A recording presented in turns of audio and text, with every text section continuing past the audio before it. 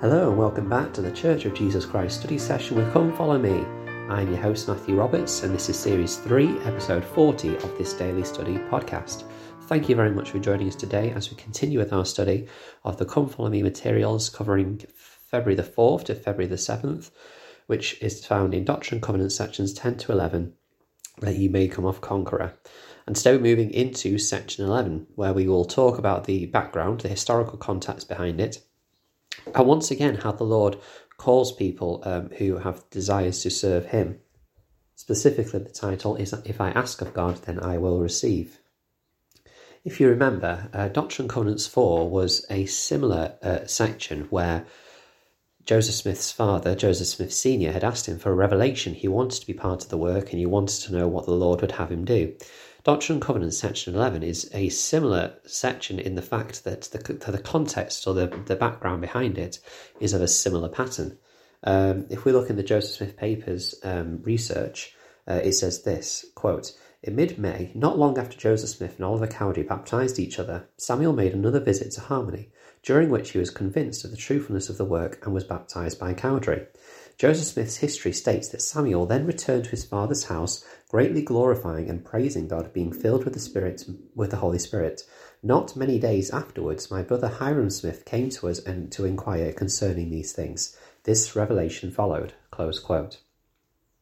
This has led historians and leaders to consider that this revelation was given late May 1829.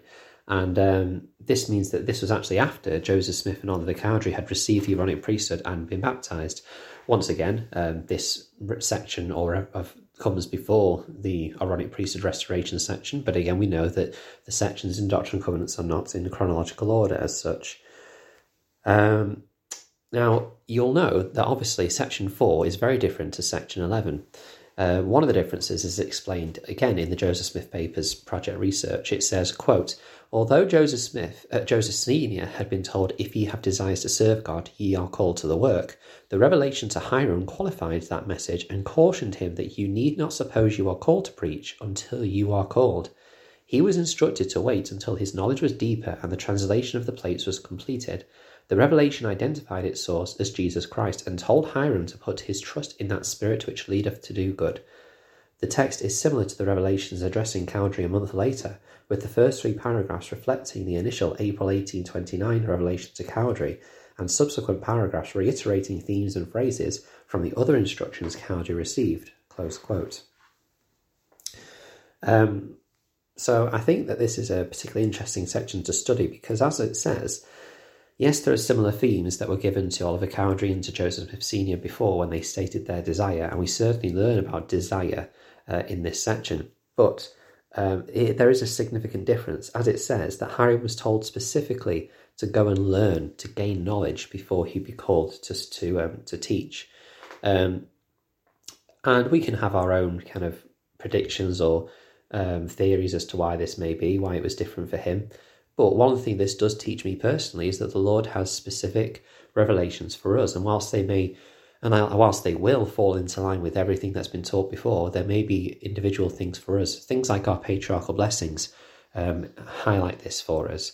And so as we read section 11, we could see this as a mini patriarchal blessing for Hiram Smith, to tell him what he needs to do in order to receive the great blessings that were in store for him in this life.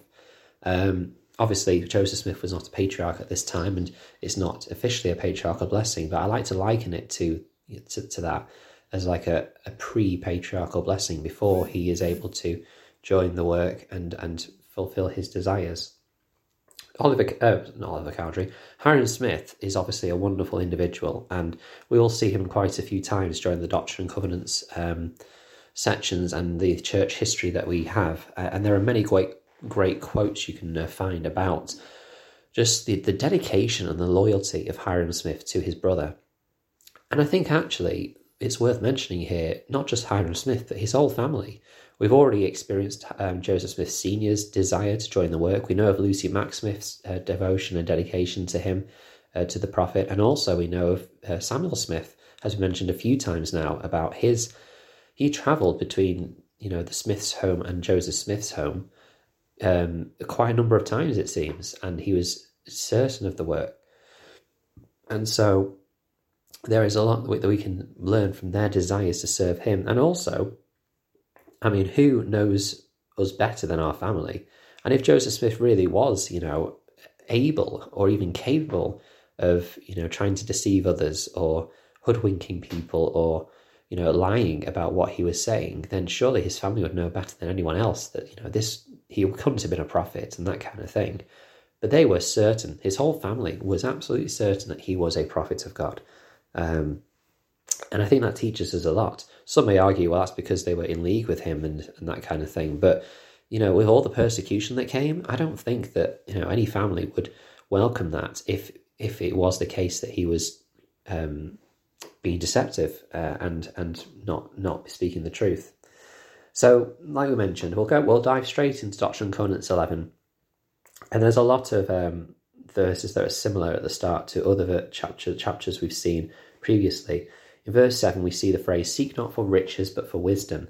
And behold, the mysteries of God shall be unfolded unto you, and then shall you be made rich. Behold, he that hath eternal life is rich." We have seen this concept before in an earlier section of the Doctrine and Covenants, the idea that richness or wealth is not in finding riches, but in seeking wisdom. And in a previous section, we learned that seeking wisdom will then lead us to riches, but this qualifies the riches as eternal life. Milton R. Hunter said this, quote, "Eternal life is very, very important. A careful study of the scriptures reveals the fact that it is the most desirable and important thing of all that exists. In modern revelation, we read this, therefore, eternal life is the blessing that comes to the individual who keeps the commandments in their fullness. Since eternal life is the greatest of all God's gifts to man, it should be of much more importance and much more worthwhile to you and me to put forth every effort to attain eternal life than it would be to accumulate $1 million or even $1 million, or to rise to any position of leadership in the world, or to gratify any or all of our mortal desires." Close quote.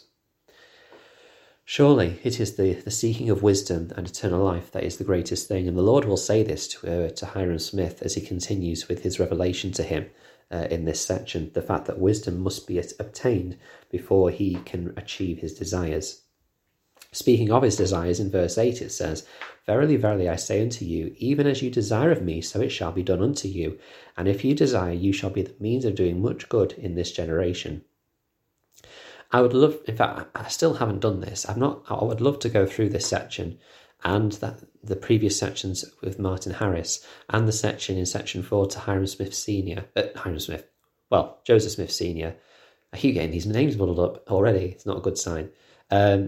But to section 4 and look for how many times the word desire comes up, and also the sections to Oliver Cowdery in his search to translate. We've spoken about desire so much already within these first few sections of the Doctrine and Covenants. John C. Pingree said this, quote, "After returning from a full-time mission, I missed the daily purpose I had enjoyed. Clearly, I needed to keep my covenants, get an education, start a family, and earn a living, but I wondered if there was something more or even special that the Lord wanted me to do. After pondering for several months, I came across this verse, 'If you desire, you shall be the means of doing much good in this generation.' The Spirit helped me understand that the primary purpose of divine assignments is to bless others and to do much good. We can approach decision points in our lives, like what to study, what to do for work, or where to live, in the context of helping others." Close quote. I think that this is a really valuable lesson. As many of us listening to this podcast will have decided on our careers and our steps in life. But from this point forward, when we make decisions, think about the context of helping others. Obviously, we need to make sure we provide for our families. We need to make sure that everyone is comfortable and happy and has what they need. But if we have all those bases covered, then think in the context of helping others. How can this bless the lives of my fellow man? I think that's a really worthwhile thing, and that desire can come from our love for the gospel. We'll stop there and we'll conclude section 11 tomorrow. Thank you very much for listening today. I hope you've enjoyed this study. Please follow the Facebook group, Church of Jesus Christ Study Session with Come Follow Me, or email ldsstudysession@gmail.com if you'd like to share what you've been studying for this week. If you'd like to share some feedback, I'd love to hear that. I love hearing feedback from our listeners. And you can also go through any of those platforms to say if you would like to join in a future podcast episode yourself through Zoom. Thank you for your time, and until we meet again.